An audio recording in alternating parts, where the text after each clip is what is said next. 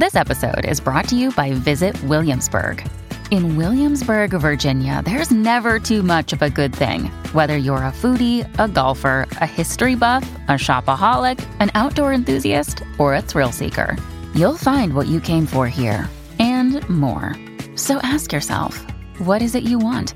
Discover Williamsburg and plan your trip at visitwilliamsburg.com.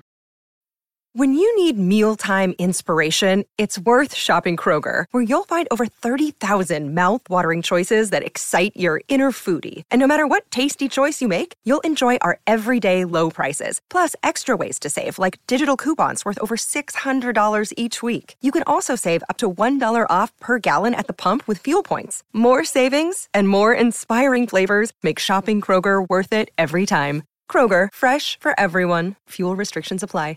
This is Optimal Living Daily, episode 926, Imperfect is the New Perfect, part 2 by Joshua Fields Millburn of theminimalists.com. And I'm Justin Malik, your very own personal narrator. This is where I read to you just like an audiobook, usually from blogs, but sometimes from books. And today's post is part 2 from yesterday. So if you're new here, I'd recommend listening to yesterday's episode first. Now let's get right to it and continue optimizing your life. Imperfect is the New Perfect, part 2 by Joshua Fields Millburn of theminimalists.com. The initial feedback on Falling While Sitting Down stories has been overwhelmingly positive, but at first, even with the praise and exultation, I couldn't get past the post-publication imperfectness of the whole thing. Yes, more than 10 people proofread and edited this book with me, and we fixed dozens of syntactical and grammatical snafus in the first 5 drafts, but none of us are perfect, so I'm sure we missed something. Ironically, the stories are about some incredibly flawed people, so in a strange way, a few flaws feels appropriate. I don't write to show off some sort of portentous cerebration, so getting it perfect isn't the primary intention of my writing. Rather, I write to uncover what it means to be a human being, both intellectually, with essays, and emotionally, with stories. Consequently, I learned a valuable lesson this week. I learned to be happy with my efforts and my growth, not with perfection. Truth be told, I worked hard on this book and I'm proud of that. It was exciting and gratifying to write. It was also difficult to write. I grew as a writer during its creation. And I'm incredibly pleased with the end result because I put every ounce of effort I could into this project. It is not perfect, but it is a good book. It's the only thing I've ever written that I'd said that about. I think the same goes for all other areas of life. Health. If you want a perfect body, you'll never have it. Instead, we can focus on having a better body. We can focus on having a healthier body while enjoying the process of exercising and improving our health. Relationships. If you're looking for the perfect partner or friend or coworker, you'll lose every time. People are by nature imperfect. We come equipped with a tackle box of flaws. But instead of the flaws, we can focus on making our relationships better. We can focus on growing as individuals and contributing to other people. Passions. If you're looking for the perfect job, it's not out there. No matter your vocation, even if you land your dream job in which you pursue your passions every day, there will be moments of despair, moments of tedium, and moments of doubt. But that's okay. Instead of those moments, we can focus on the joy experienced by pursuing our passions. We can focus on the fulfillment we get from growing and improving everything we do in tiny little ways every day.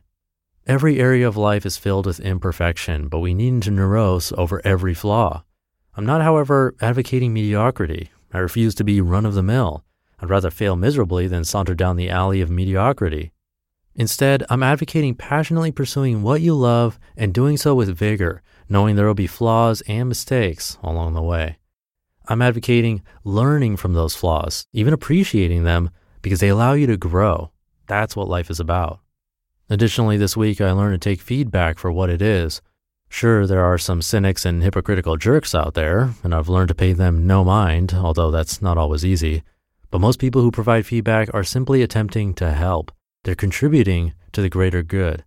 This feedback allows us to grow, it allows us to improve, and live more meaningful lives. In fact, that's the intention of this site, to contribute to people in meaningful ways. Ryan and I do so by writing about our lives and the lessons we've learned about our lives, warts and all. I'm constantly seeking new ways to grow and better myself, new ways to improve my flaws. So if you ever notice a mistake, be it a typo in a book or in an essay on this site, feel free to send me an email. I've written nearly 500,000 words this year. That's more than 1 word per minute, including when I'm asleep. So I'm sure there's a typo or two somewhere. You can always email me, and although I won't apply every bit of feedback I receive, I do consider the meaningful, value-adding feedback. Any errors I need to fix, I'll fix and eventually republish the updated content. Likewise, I'll do the same with my life. Any errors I need to fix, I'll fix and continue to grow as an individual. I also learned how to better deal with imperfection this week.